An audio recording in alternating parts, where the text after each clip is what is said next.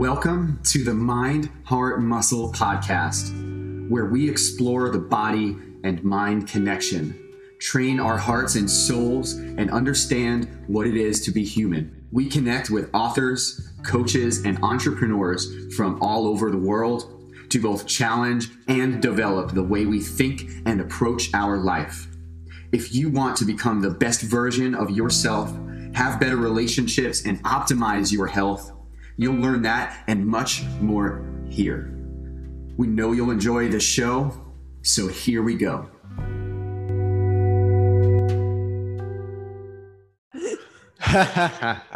Welcome back to Mind, Heart, Muscle.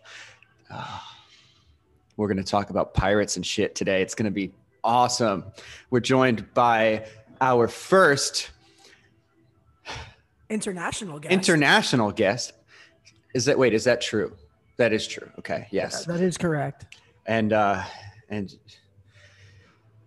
we got to know Alex Barker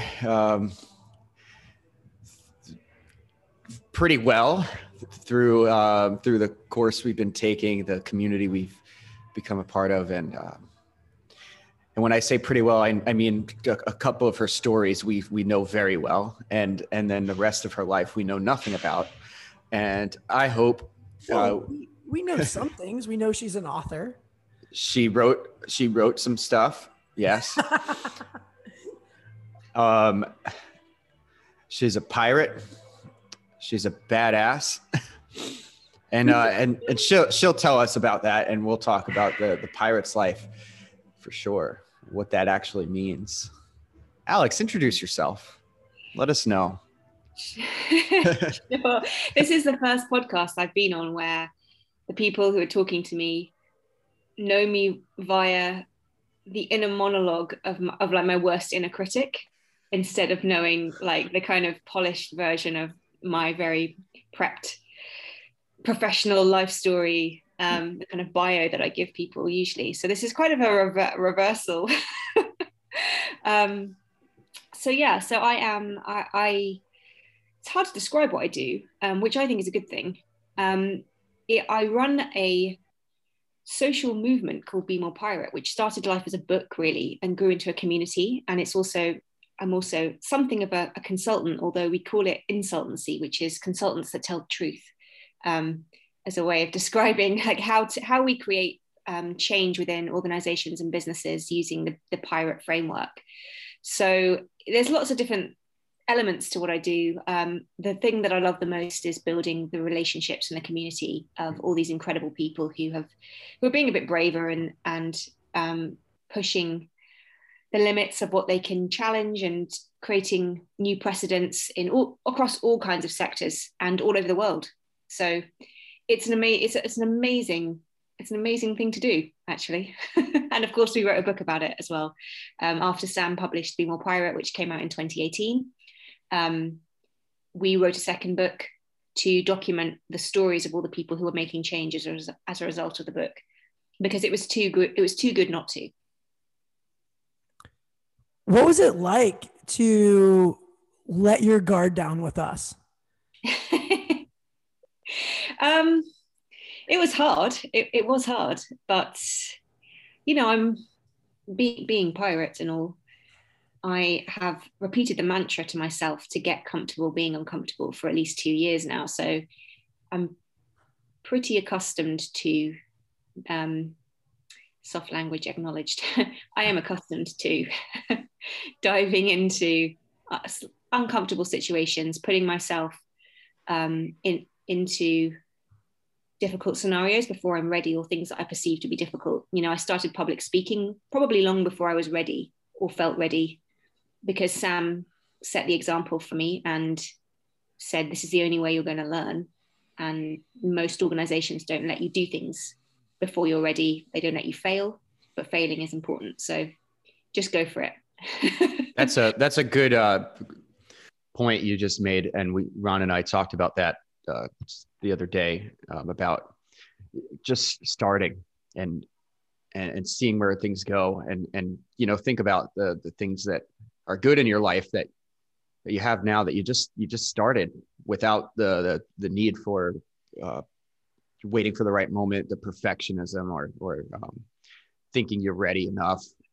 And that's one way I've been helping clients, people, friends get to take action is by asking, are you ready enough to start right now? What can you start right now? What can you describe that first public speaking moment when you just started and didn't really understand what you were getting yourself into?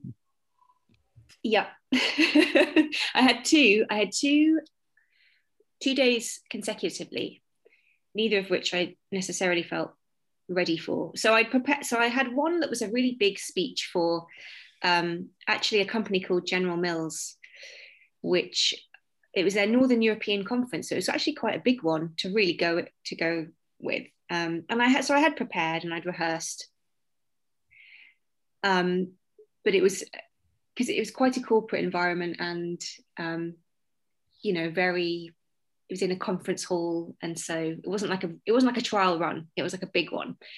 But unfortunately, the day before, Sam was sick and he had to do a speech to a group of head teachers. And he called me in the morning and just said, "Look, I think I might throw up. So I think you're going to have to do this one. Because you're prepped for tomorrow, you can basically do the same thing." So I kind of was spooned in before I was, the day before I thought I was going to be ready. And it was, it was fine. It was all good. That particular one with the teachers, they were taking a day. It was the final day on a course that they'd all been on. But it was all about risk taking and being pirate and facing fears. So after I'd done the speech, we actually had to walk on hot coals. So it was quite an interesting day. You mean that literally? Yes, literally walk on hot coals. We had someone come in and sort of set it out and say, "This is how you do it." To help people face their fears. Is that why? Yeah. How did that go? That was fine. That it's not as bad as you imagine. If you walk quick, just don't hesitate. Just go. I hear you. Yeah. It's funny. Public speaking is for a lot of people insanely difficult. And I remember my first public speaking situation, and I was like 13 or something silly. And I look down, my leg is shaking, and I'm a kid, barely breathing, and confused about what I was even talking about, even though I was prepared. And on the surface, you feel like you are doing a terrible job, and you're not really sure what's going on. And then all of a sudden, people start complimenting you and saying, I learned so much. Thank you so much. And people feel inspired. And then that's when you gain that little point of confidence, for sure. And more, I bet more people are willing to throw their feet on a hotbed of coals than they are to get in front of a group of people and speak. It's a strange phenomenon. Yes. I can speak a lot about public speaking. A couple of things you just said around waiting for the external validation of the audience telling you that you did well. That is good, I think. It obviously feels good to hear that. But I think it's not what you need to base a speech on. I can tell the difference between when I know that I'm speaking from the heart and the points that I'm saying really feel true to me. And that's when I help other people prep speeches, that's what I work on. It's this really digging into what you believe, because if you really believe in it, it will translate to the audience. So even though you might be able to rehearse, when I started, I used to almost regurgitate what Sam was saying. It was like his version of pirates. And I realized I needed to find my version of it. So that was really important. And I can't remember. You found your voice, essentially. You have to find your voice. Yes. So that's pretty powerful. And I also was interested in the difference between the US and the UK, because I did a workshop a couple of weeks ago around public speaking, and I did introduce it with a story about how I studied in North Carolina for a semester when I was at university. And at the beginning of the the beginning of the course, we all had to stand up and say something about our summer and introduce ourselves. And I was mortified because in Britain, we're not really asked to public speak in a class unless we have to give a presentation. It's just not really the done thing. You can pretty much sit at the back of the class and say nothing. So this presentation, this kind of sense of presenting yourself, I just went red. I started mumbling. And then I thought, when I talked to more people after, they said, we kind of always do that. And I think it was but I don't know if this resonates with you, and it might just be the school that I was at, but I felt that in the US, you've got a bit of a head start in terms of confidence. I'm not sure. I mean, yeah. When I was in college, we did a lot of presentation, and I was a music major. So every day I had to get up and play something or sing something or move my hands. And I was not that type of person. I'd rather do it on stage than in a small, intimate group of peers, because I feel like I'm being judged more. Depends on the audience, I suppose. But I remember as a kid, younger than college for sure, like, hey, read this section of the book we're all reading, and you read it out loud. And I felt fine. And other students would freak out. They'd say they forgot their book, so they didn't have to read. And for some reason, and I don't know if you guys have this experience, you just felt compelled to do it, to put yourself out there. When did you start getting comfortable being uncomfortable? That's the thing. Is that a thing you're born with? I feel like I've been doing that my whole life. Definitely not. Definitely not. I think I was brought up the opposite way. I grew up in a town that is just outside of London, where I'd say, just because of the schooling system that we have here, it was pretty competitive. It was, I went to something called a grammar school, which means you have to pass an exam to get into it. There's only like 2 regions of the UK where they have them anymore. So you are graded from the age of 11 as to whether you are smart or not smart. And from then on in, you have a sense of living up to that expectation. And everybody does extracurricular stuff. So I played sport for like at quite a high level, and I did ballet 3 times a week, and I was very much the overachiever. And so I felt a consistent expectation to be quite perfect, I suppose. And I got straight A grades, but it was just expected. And, funnily enough, success in life isn't that. It isn't a series of boxes to tick. You get out into the real world, and it's a totally different game. And I think there was a point in my early 20s when I lost my way a bit in that respect. So I definitely didn't have that confidence or any comfortability with being uncomfortable. I was very comfortable being perfect at everything. So it's been a brilliant unlearning. And now I really feel like I can pretty much throw myself into anything. There was a moment, probably about a year ago, that felt like it's just a moment that I can remember when I was doing a networking event. I'd gathered together a few of the different people in our pirate crew, and they were giving some little speeches. And it was like the first event we were doing online in lockdown. And I don't know why, but for some reason, I was a bit nervous that day. I just wanted it to be successful online. And I was stressing a bit to Sam about it. And he just said to me, "It's not about you. None of it, like, this isn't about you." And I was like, it isn't about me, is it? It's about this movement, what it means to the people here. It's about them building connections with each other. And as soon as I was able to take myself and my ego out of it, that allows me to be a lot more comfortable in the uncomfortable space, because I don't really care for the external validation, criticism or praise, to be honest. I think this is a great time to segue right into, what is the mission? What does being more pirate mean, since you are at the front of this mission? Tell us and our listeners what being a pirate is all about.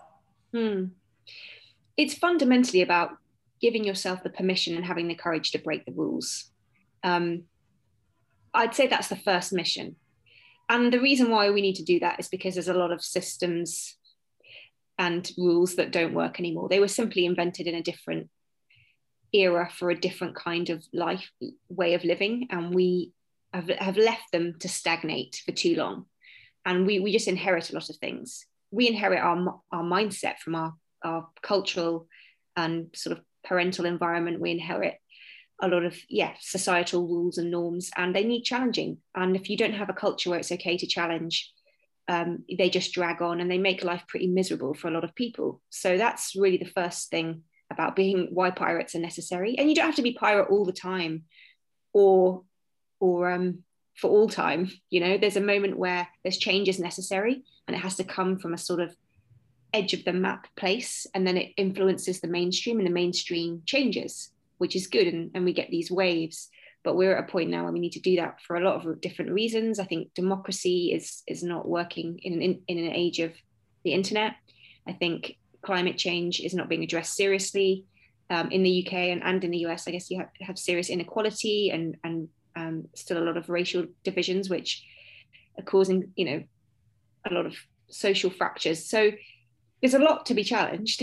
But I think also underpinning that, the thing that I've learned from our community about being a pirate is that doesn't work alone. So there's a huge part of this that is about relationships and community and crew.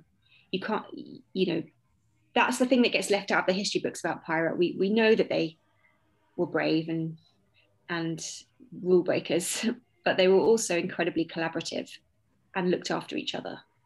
So I want to emphasize that point about it as well. That's what struck me the most about when I read the book is, you hear the stories and watch TV and the movies and stuff, and you learn about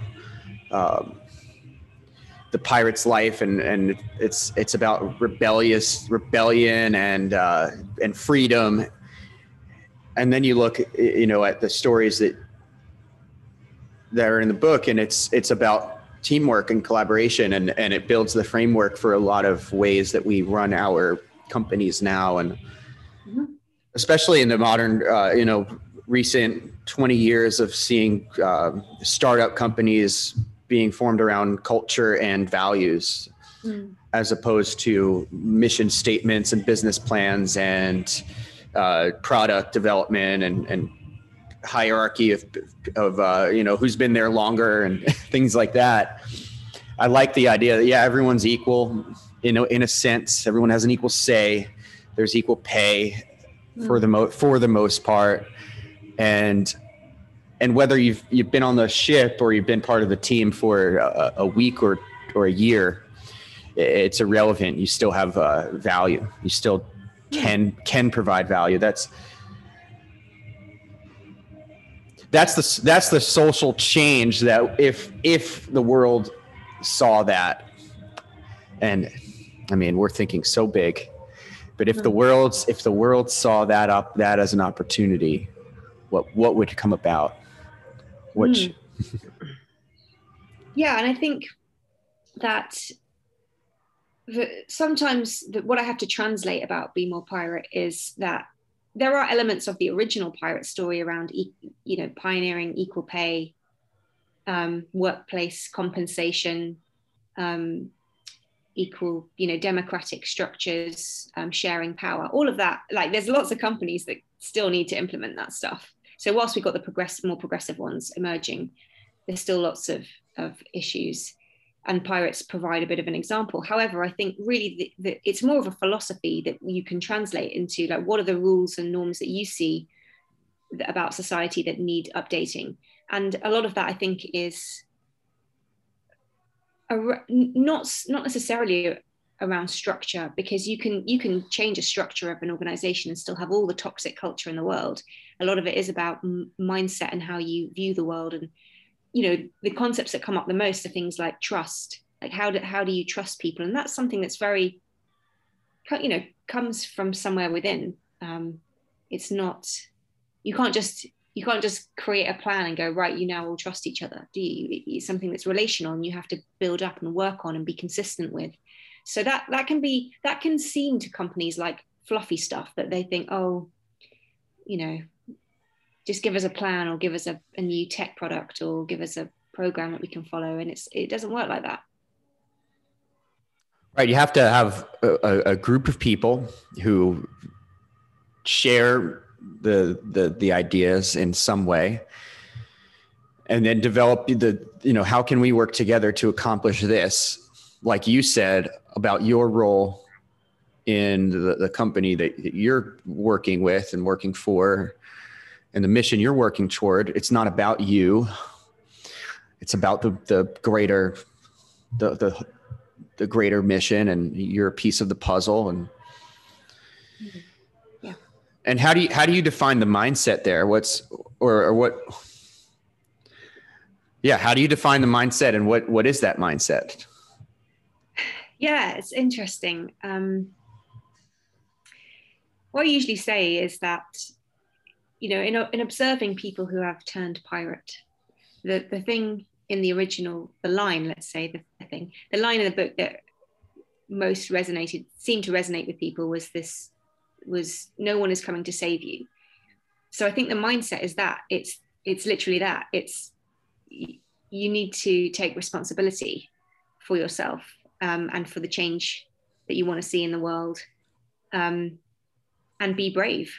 I think that's the essence of it. And I think there are other sort of additional revelations that have come to me about being a pirate as I started to look at it in more depth, because I was often faced with the sort of stereotypical rebel archetype that people would say, I've always been disruptive, I've always been the challenger. And whilst I think that is an important role to play, there's something about the observation of pirates where people have found the ability to break free.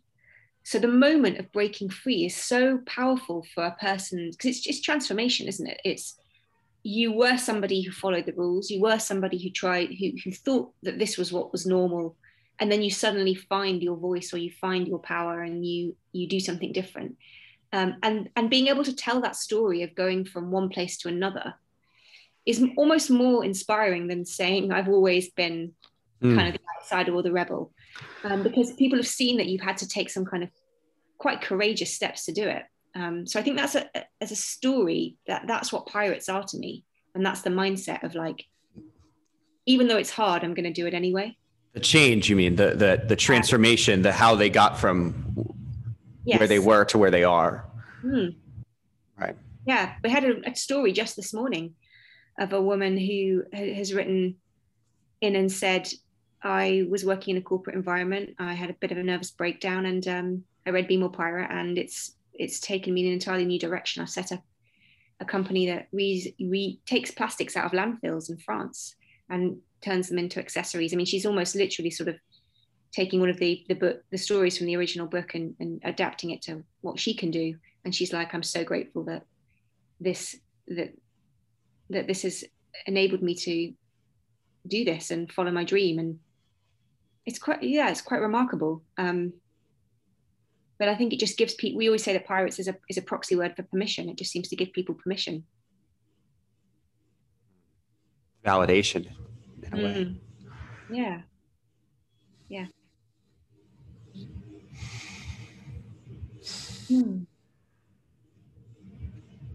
I can't remember what your original question was now.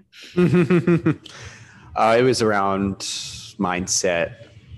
What does being a pirate entail? There's another one. There's the different stages, I'd say. There's that initial kind of breakthrough moment of decision where you decide, I've had enough. I'm going to do something. I'm going to do something different. Enough of what?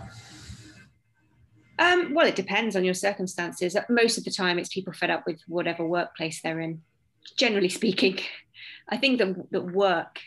It's why Sam and I, really reiterate the phrase professional rule breaking. Rule breaking in the professional setting, because I think I genuinely do think that is one of the most untapped, powerful levers for change. I think if you can inject a little bit of courage, a bit more courage into workplaces, we would be able to transform most of the world.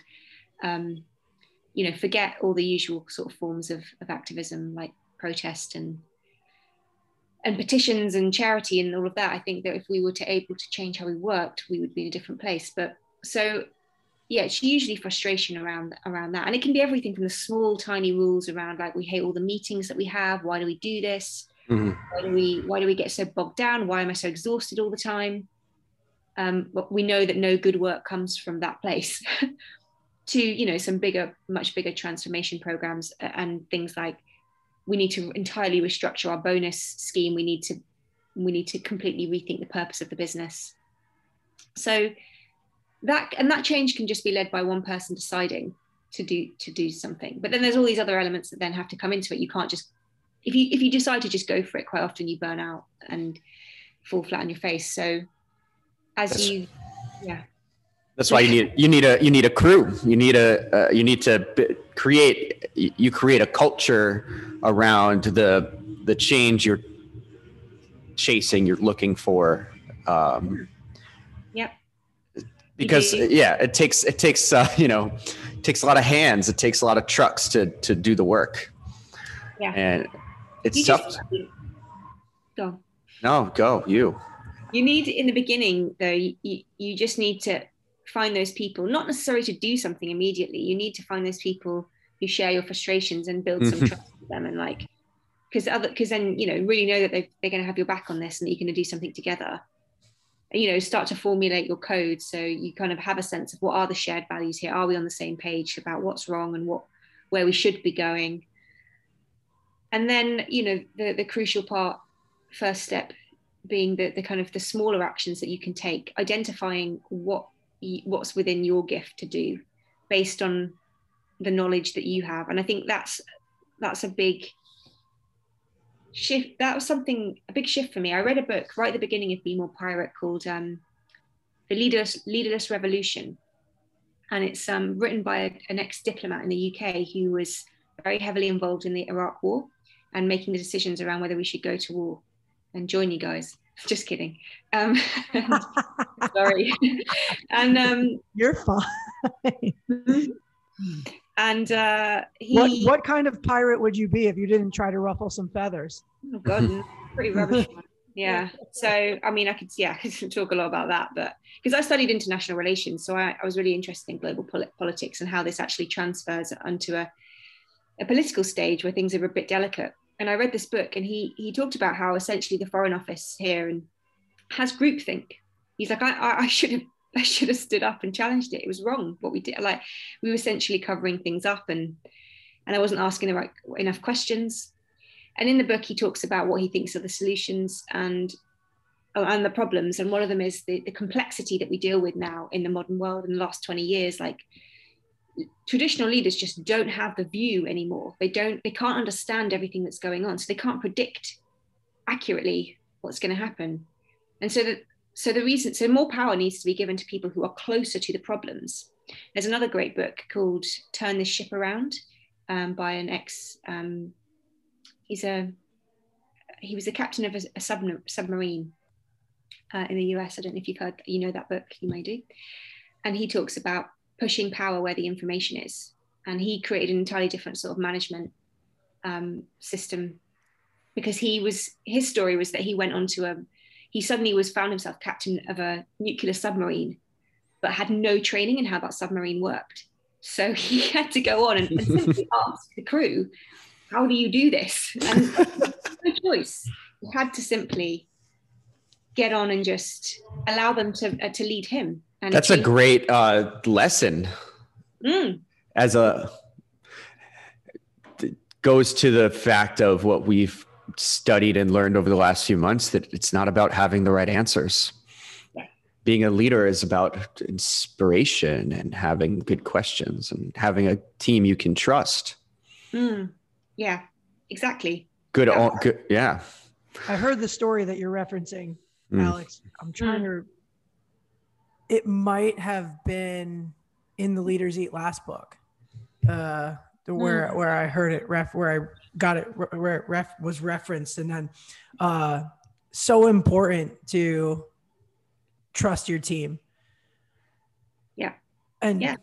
I don't want to get sidetracked. I have more questions. What popped into my head was, one, how do we identify, or how do we get people to identify what rules need to be twisted, need to be broken, and where do we develop the courage to break those rules? Good questions. I would say that a lot of the rules, identifying the rules, comes off the back of creating the code in the beginning, so that you first have your compass. You know, most people kind of know what matters, or if they start asking yourself the question, like, what is important here? What matters to me? What is the bigger picture? You start to get a sense of your principles and your values. And from there on, you can see what doesn't align with those. But we sometimes play a game called Sabotage the System, which is where you think of a goal. Say, sometimes I do it with teams, and say, I did it with a group of people who were trying to work on internal culture, and said, okay, what would you do to sabotage good communication? Let's say good communication is your goal. Write down everything you do to sabotage that. And then they write all these things on a board. And then you look at it and you go, okay, can you categorically remove everything that you think is not happening in some respect at the moment? And most of the time they can't remove nearly anything, because most of the things that they've thought of are triggered by things that happen, like lack of trust, or too many emails, or whatever it is, being too vague, being too complicated, using jargon, all this stuff. So then you go, okay, so these things are rules that need breaking, and small or large, and you can start to then sort of work towards that. How do you get the moral courage, or courage at all, to do it? That's a very, very good question. I think there's several. I think we covered the crew element and doing it with a few other people, so that you're not in it alone. But quite often I'll play a little exercise with people to say, there's two things really. In a group, we'll sometimes do and what. It's a game where you announce a fear that you have. And it's quite nice to do in a room where you're with with a little crew who will kind of support you. So you voice your main fear about doing the thing that you want to do, the rule you want to break. And then you just ask people, like, and what? And they'll say, and then or that's not always the phrase we use, actually. But they'll essentially have to give you like a counter argument. Like, I'm afraid of hosting this event because no one will come. And they'll go, but what if loads of people came? What if it was so they kind of try to give you a counterbalance to it. Or sometimes I do an exercise where I push people to the point of what is the real fear underneath the fear underneath the fear. And most of the time it's like, I'm going to die. You push it. And most of us are fearing that. And then I said, you take it back a few stages. And I say, if you first fear that comes up, I'm going to lose my job as a result of this action. I said, do you think you can't get another job? Do you, challenge that belief, challenge that perception? Like, do you really believe? Well, first of all, do you really believe you're going to get fired, or are you really just going to get a bit of a ticking off? And are you afraid of the confrontation of that, or the uncomfortable feeling of somebody disapproving of you? So then they might say, no, it's genuinely, I think I'm going to put something on the line. I go, okay, well, do you think you won't be able to get any other work as a result of that? So it's a way of really working through the rationality of your fears. Because a lot of it is projection, you haven't really stepped back and thought, am I being realistic with this, or is it kind of my lizard brain fear trying to protect me from this? So those, depending on what the situation is, I'll try to work through it a bit. Is it that we think we're being realistic and rational? Yes, and we're not. And we're not. Not at all. No, usually, and it takes another person to ask those questions, and then you're like, huh. You're right. Wait a minute. I can do what? Right. So then you go back to the feeling of just going, are you just afraid of the feeling? Are you just afraid of the feeling of feeling uncomfortable? Is that a good enough excuse for you, given what's at stake here? Going back to your values, going back to your code. Does that feel, are you comfortable with not doing that, wading through the mud of uncomfortability, and also, I think somebody else asked me this. Yes, you might lose, but what are the possibilities if you might win? Have you really considered that situation? What if you win the battle of this pirate versus the Navy situation? How could that feel? What could that look like? Especially when we talk about starting with a small, bold action, starting with something that can create momentum. The fear that people have around those things is usually so small that you can eradicate it. And what we try to do is identify an action that is not so terrifying that it has really severe consequences. It's just a bit uncomfortable for you. So it might be emailing a person you're a bit intimidated by, for example, and just saying, well, they might ignore you. Okay, so get comfortable with that scenario. If they ignore you, they ignore you. But what if they said yes? What if they were actually quite interested in what you're doing? Like, think of all the possibilities that could happen from there, and focus on that. So the best possible outcome that you're thinking about instead of the worst possible outcome. Yeah. Yeah, exactly. How can we be more pirate? Depends where you're at, really. I get asked this question, obviously, quite a bit. And that's the name of the book. So the book, there's different stages in the book, and I think it's supposed to speak to where different people are. So every time I work with a company or person, firstly I ascertain how pirate they think they are to begin with, or how they feel. And it tends to be with organizations that we'll have two types. They'll either be the big, either corporates or public sector companies that aren't very pirate at all, and taking any risk is quite a big deal, or they're quite process driven and risk averse. Or we'll get the people who already think of themselves as pirates, so the challenger brands and small nimble agencies and things, who feel that they want to protect their pirate. They want to be, as they grow, or as they or perhaps if they're working with big clients, they want to make sure that they represent that piracy and not be subject to these kind of normalizing forces that can creep in so easily. So it does depend on where you are on the pirate scale. Risk is, we always say this, not everybody can take the same kinds of risks. You've got to acknowledge that privilege plays a part in that, as to what risks you can take. And I think that's a really important lesson for leadership. What I notice when I work with leadership teams or individuals who have power, that they turn it in the right direction. So, rather than pushing it downwards onto your team per se and trying to control everything, give your team trust, or your crew trust, and use your power in a more external way. So, for example, if you were the CEO of a company, rather than trying to exert all your power and all your power, I suppose, on your platform onto people underneath you, think about how you could influence other organizations or other people in your position. So if you've got a really great agenda on equality or climate change or something, how can you use that for influence outside instead? I just quite often see it turned in the wrong way. So what's the difference? The difference is you create massive amounts of fear underneath you if you turn it in the wrong direction. I see so many examples of leadership, really phenomenal leaders who've got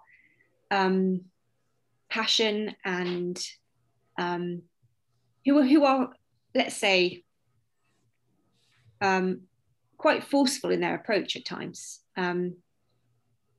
because of their passion, and usually quite often it's led by a lot of integrity as well. But when you can feel the pressure of somebody wanting things done in a particular way and being really, really adamant, and because of the way organizations tend to be, and because they tend to be quite hierarchical and people are very task orientated, there just tends to be a lot of fear in the sort of middle management levels. If the senior people could give more trust to the middle management to just understand what the problems are and kind of run with it on their own, and they could use their influence and power and passion to talk to other, and I guess, influence in a different, am I making sense? Influence in an yeah, you make sense. And I'm trying not to be like specific about examples because they're kind of internal, but yeah. I'd like to clarify this. I think I can, and make it relatable, because the image I'm getting is larger corporations with multi-level management and different hierarchies. And it also applies to organizations of 1 or 2 people in a way. And a reference that we've made in the past about leadership and influence is that where you're going to use your passion and your values and this vision to drive your influence in one direction. And whether you do it for yourself and the company or for the greater good is the difference between manipulating people and actual leadership. Yeah. And go ahead. I think to maybe clarify a little bit is that there's a lot of conversation. There's a lot of discussion in the workshops I run and events that I run around power and power dynamics, and how do you enable people to feel more empowered, and how can you distribute power, because that's a big principle of Be More Pirate. And it's not always easy for people to reclaim their power in certain settings. And so I suppose and I think that the problem is that a lot of leaders have become leaders in a particular kind of culture that is not the kind of leadership maybe we would want to see in the next 20 years. It's they've learned because through their mentors, and those mentors have been pretty dominant characters. I'm thinking of the quite traditional, having all the answers kind of leader, particularly when it's in male dominated environments, I'd say, just to generalize a little bit, but women can also enact that as well. And changing your behaviors quickly is difficult. It takes a lot of, it takes time, and it takes quite a bit of courage, and you have to do a lot of work on breaking out of that mindset. So when you can't expect it to change overnight, but you do want to change the culture of an organization, you can, for people who are used to kind of projecting and are used to being, coming in with solutions, coming in with answers, you can just say, like, use that in a different way. Use your particular sort of skills and approach. Just maybe take it away from putting the spotlight on your team and turn it towards, a group that maybe you don't think are doing the right thing, or another company who you think you could influence and can do it better. A peer maybe. I hope that clarifies it a little bit of how I'm. It does. And I'm wondering, what is it like when you, and I don't know, you can, here's the first question, and then the follow-up question. Do you work with companies that want to change their culture? Yeah. Yes. What's that like when you infiltrate and you start to show the company, the CEO, whoever you're working with directly, a different way? What's that timeline like? What's the process like? And I believe you described it in chunks as we throughout this whole conversation, but we deal mostly at.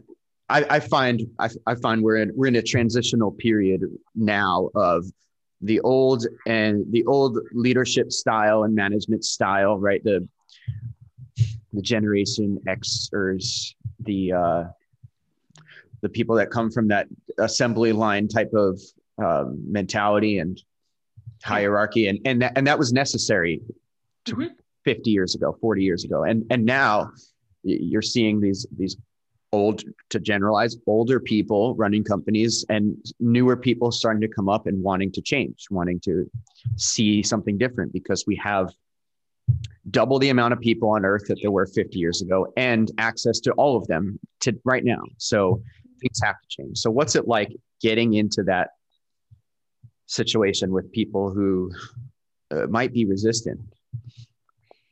Yeah, it's challenging. People don't always ask us to come in to change the culture. They come in because they like the idea of pirates and rule breaking. And then when you get into it and you actually allow, we create a scenario in which everybody in the company or the team, let's say, has an equal voice, because we've already framed it as you're all equal pirates on this crew. And so there's a chance to be honest for the first time and actually speak up. And we get people into small groups to think about the kind of rules or norms they want to challenge. And as a group, there's a bit more courage. And so they'll say things like, there's not really, we don't really get listened to. And then you start to see the cultural norms come up, and as the rules that need to be broken. So then you can, it gets a bit uncomfortable because you're highlighting the cultural problems that are there. And it can be difficult. And that usually reflects onto individuals, certain individuals. It can do. It can do. So yeah, and that can be hard because people are quite protective of their professional identity. When it's been something that has shaped you for such a long time. I think the way to get around it in some respects is when we frame pirates, it's just to sort of explain that this is not an individual problem. It's a systemic problem.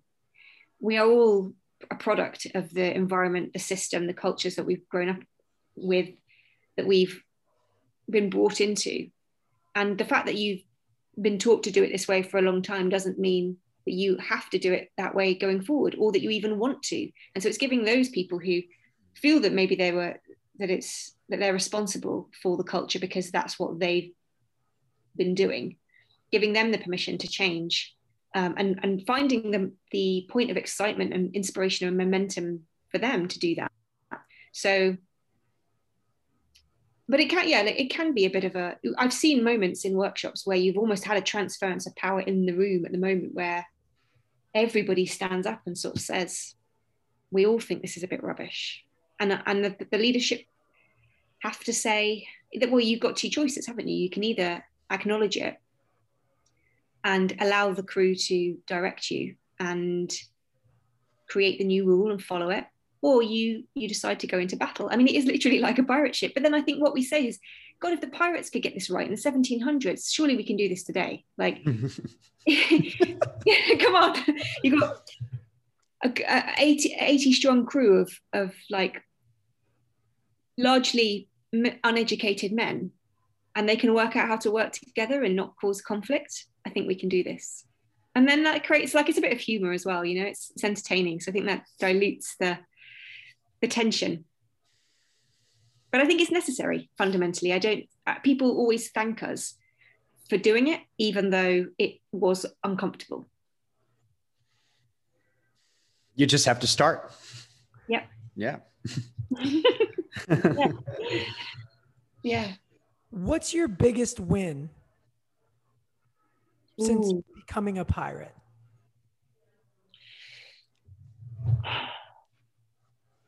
My goodness me. Being on this podcast.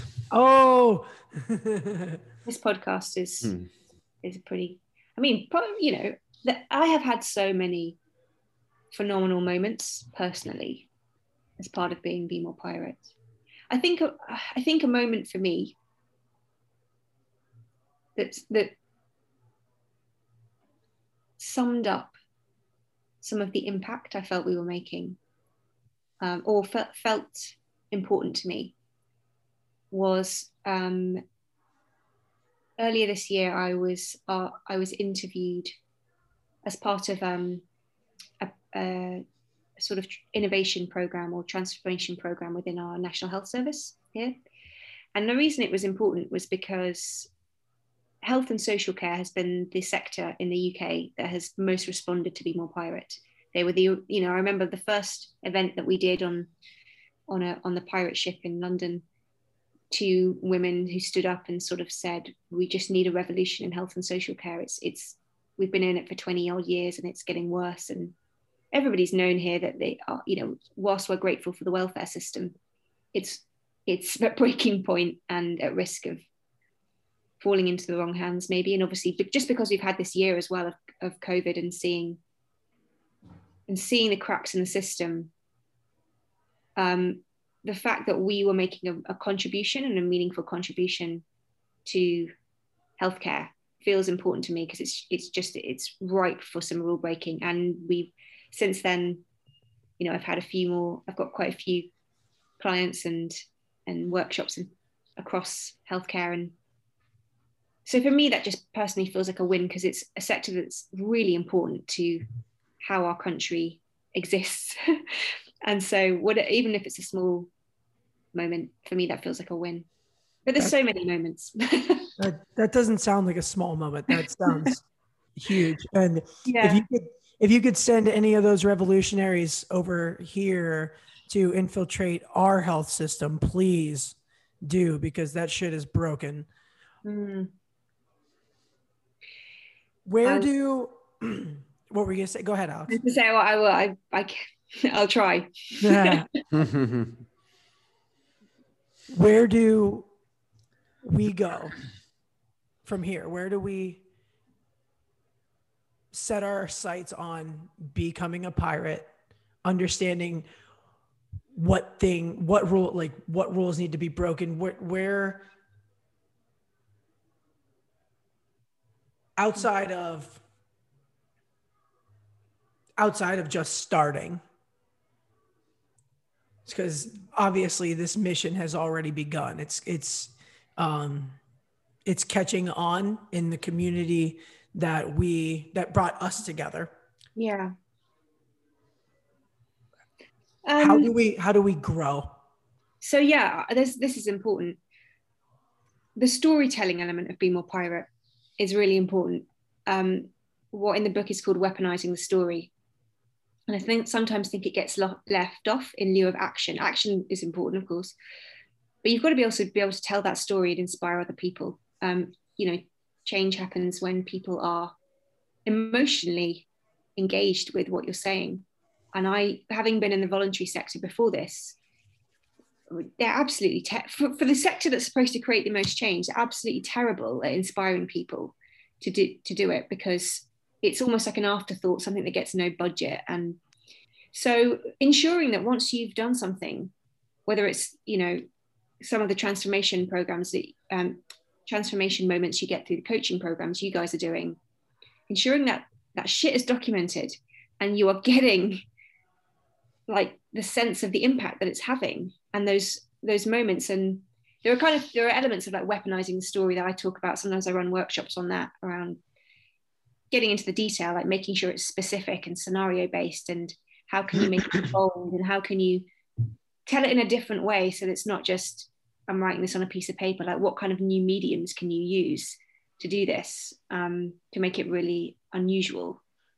So, and also, yeah, and kind of, there's like different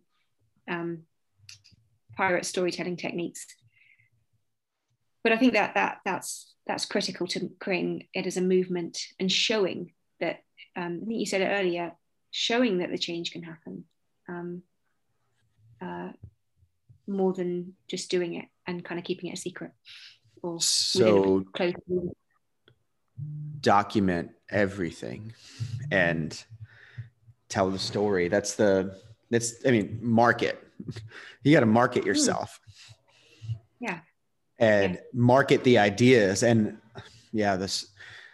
think of all the things that we get behind, that we believe in. It's not the thing itself. It's usually the story about the thing itself. Yeah. And as we've learned and practiced, it's the stories that shape our beliefs, our identities, and our Right. Our really our entire life. It's, you know, what's the story you tell yourself about yourself right now? And the same would go for a business. What's the story of the business that they like to tell about themselves? That's a huge lesson that, you know, that can be applied simply in marketing and getting your message out there, getting your brand out there, is getting better at telling your own story and what it is that, what's the thing that's going to spark an emotional response that people will want to get behind and believe in and support and be a part of. Yep. Yeah. Well, as we know from Enlifted, that when the stories are negative, they own you. They utterly own you. And until you've unpicked them, you can't have a new story. And that's something that came up in listening to people talk about pirates, the idea of owning your story. How do you? And I think this program, Enlifted, has helped me more than anything to understand that in more depth. But yeah, the idea that the depth of the feeling that you have about your beliefs and what you're doing is actually, you are the vehicle. You're the best vehicle for the story of change. You know, forget all the, like, people always come forward with their mutiny or their campaign and hand me a load of statistics and data. And whilst that's useful to sort of legitimize what you're doing, the real power is in why you're doing it. So finding the way that you can own the story in a positive way, I think is just the most important thing, and something I touch on when I'm trying to help people with public speaking. People have a lot of problem in the way that we're very, very comfortable creating that victim mentality and delving into our horrible stories. Very, very difficult to own a story that starts with "I believe," I've noticed. Why? Yeah, it's a good question. Because it's your real authentic self. You know, you're just stripping back the curtains and saying, this is really what I think. And if people don't like that, that's the thing that hurts the most. So, but the problem is, if you don't allow for that, you just don't reach the people who would otherwise absolutely love what you do you? So you have to take the risk of criticism with the power in the connection that you'll create. So it should be a risk worth taking. Beautifully said. I'm thinking back to the Be More Pirate, and I'm paraphrasing, and I might be making this up. The part where, you know, what are the stories that are told about pirates, and who took advantage of that? It was the pirates who took advantage of the stories that were told about them. Yeah. You know, they drove their mission through the story, that their reputation. And questioning, they're thinking about which comes first. Yeah.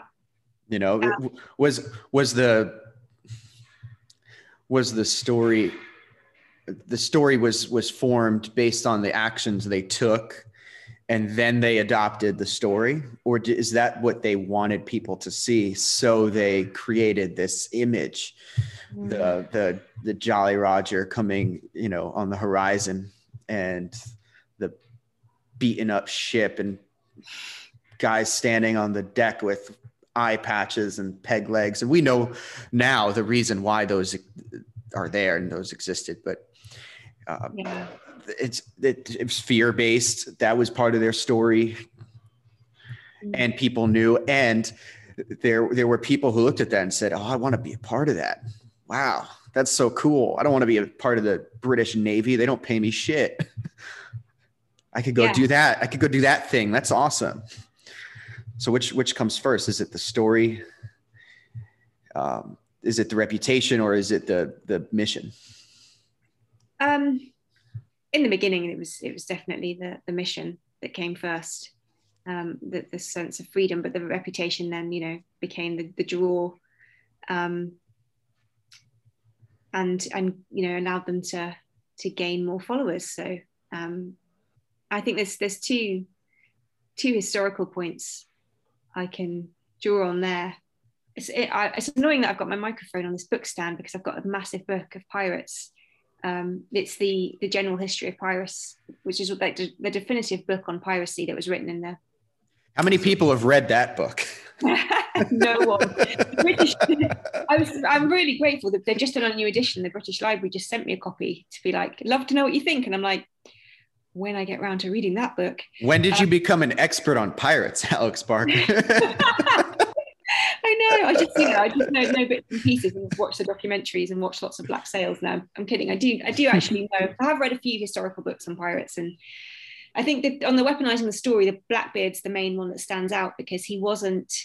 We know him as like the pirate, the definitive pirate stereotype, and so many like historical, Disney cartoons of pirates are based on his look, but he was not by any means the most successful pirate by a long way. He wasn't the richest. He didn't last the longest. He didn't fight the biggest battles or anything. He had the biggest ship, which he stole. So it was a bit like he was a bit of a sort of self-aggrandizing pirate. That was his thing. He would just dress himself up, set light to the end of his beard, to kind of create his reputation, and that served him well and was why people feared him. But he really wasn't. He wasn't the most effective pirate at all. And similarly, Calico Jack Rackham, right? This annoyed me because I recently went to a presentation by the Greenwich Maritime Museum, which is the big maritime kind of naval history museum in London. And they were doing a session on rebel women and pirates, female pirates, which was brilliant, obviously. But interestingly, they were delving into the history of Anne Bonny and Mary Read, which are the two most famous female pirates. And they were known to be, it's very likely that they were lovers. But Anne Bonny is also known to be a lover of Jack Rackham.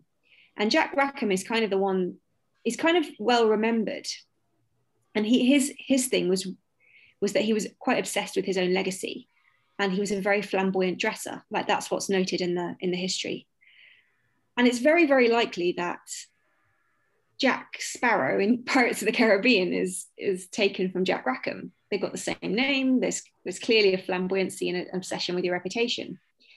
And it's very annoying that Disney have left out the female pirates in their modern depiction of piracy, who were significant and influential and potentially, outlived. Jack Rackham was hanged and Anne Bonny and Mary Read escaped the noose. So they went to prison, but they weren't executed in the same way. So it's like, even today, the women get written out of history. Come on. So that was something that came to light in that session, because some of it was a couple of female playwrights who've recently written a play about Anne and Mary, and there's a recent sculpture that's just been made in the UK of Anne Bonny and Mary Read, a kind of sculptural depiction, and it was going to be put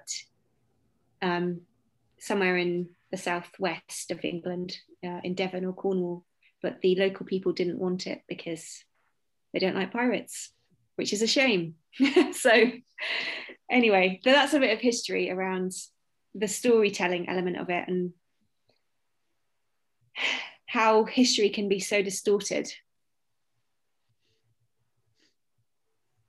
Because of the stories that actually get passed down. How many stories are lost, forgotten? Yeah, and in the session with the women, there were so many people there going, "Oh my God, how does nobody know this? How has no one heard of these women?" There you go. Partly because pirates devised their reputation so that they would be seen as the villains because it was useful for them. They were already being villainized, so you may as well go with it, right? but it was a protective sort of strategy to so that they didn't have to get into battles.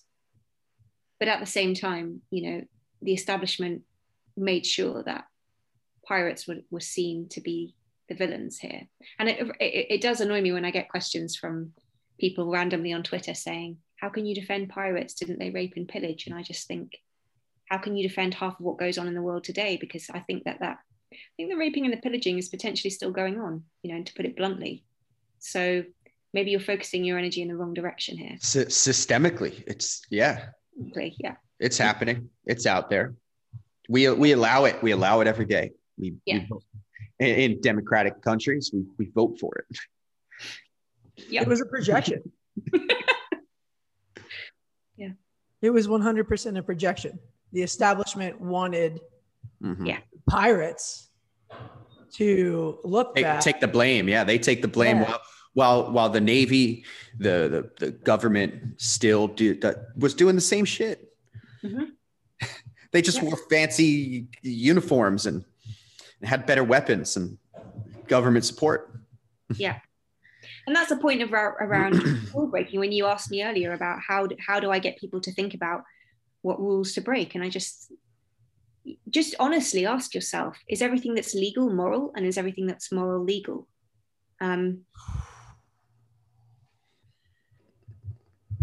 Start from there. That's a rabbit hole. not for now, guys. It's private reflection on that question. The immediate silence was, oh, that's where we stop. That's where we're gonna bombshell. On that note, Alex, where can people find you? Where can they find more information on being more pirate? Sure. Our website, BeMorePirate.com, has like a ton of info, I guess, on all the things that we do. It's relatively up to date. I use socials. I do Instagram at BeMorePirate and Twitter. And you'll find me through those as well. I'm linked up through that. So that's probably easiest. Keeping it simple. Thank you so much for your time today. I've got one more question. Oh, one more question. What, Alex, you personally, as a person, what do you want people to know about you? What's one thing? And this feeds your ego a bit. This can feed your ego as much as you'd like. Great. What do you want people to know about you? That I have integrity. Like, I'm never going to sell this movement out to anything I don't think will serve the greater good. Like, if I'm doing it for that, I've lost my way. I've worked. Yeah, there's compromises to be made, but I will always be able to defend them on a moral stance, because that's the tipping point for me. When you start to justify things that will impact the world negatively because you're seeking profit, or you're seeking measurements and targets that aren't actually that important. So I think the thing that annoys me most is hypocrisy, when people say they're going to do one thing and actually behave in a different way. So I hope that integrity is one of my core values, obviously, and being open to challenge. I don't mind. Anyone can ask me any question about anything Be More Pirate does, and I'll answer honestly. And I definitely don't have the answers to everything, but I'll at least be able to defend the thought process or the journey to it. I'm not ever going to cover up or lie, because I think that's exactly the point where everything starts to go wrong. At that point, you would have broken the pirate code. I would, yeah. I would have broken the trust of my crew, who I think, do put some faith in me to defend, to uphold what Be More Pirate means to them. Like, all the people who've read the book and responded so passionately and taken action as a result of it, I can't allow it to be something that they don't feel is true to the principles. And you know, there've been times when they have called me out on it, and I really am grateful for that. Thank you, Alex. We are grateful for you, and looking forward to what else you get to do, and one day meeting you in person, in real life. Come on down to New York. We'll see you here. The second we're allowed back on a plane, no. Right? Yeah, I mean, I'm down for the travel. And, for sure. I'm very grateful to be part of your Enlifted community.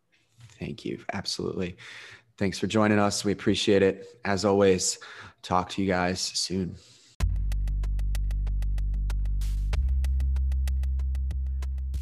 If you loved this podcast, then share it. Tell all your friends. Hit the copy button, copy the link, choose 5 friends in your contact list on your phone and send it out. Let them know what they can expect from it too, because we are on a mission here to change the world and we want to help as many people as possible. So if you know anyone who can benefit from hearing what we have to say or what our guests have to say, then send it over. It's not going to do them any good if they don't hear it. Another way you can support us and support the podcast is really simply go on to Apple or go on to Spotify and rate the thing. Give us a 5-star review. Write us a little note. Let us know how we're doing. Shoot us a DM on Instagram. Whatever it takes, let us know so we know that we're on the right track. And we know that we're providing content that is actually relevant to what you are needing and what you are looking for. And if it's not, hey, maybe we can help. So do your job. Thanks for listening, guys. We appreciate it.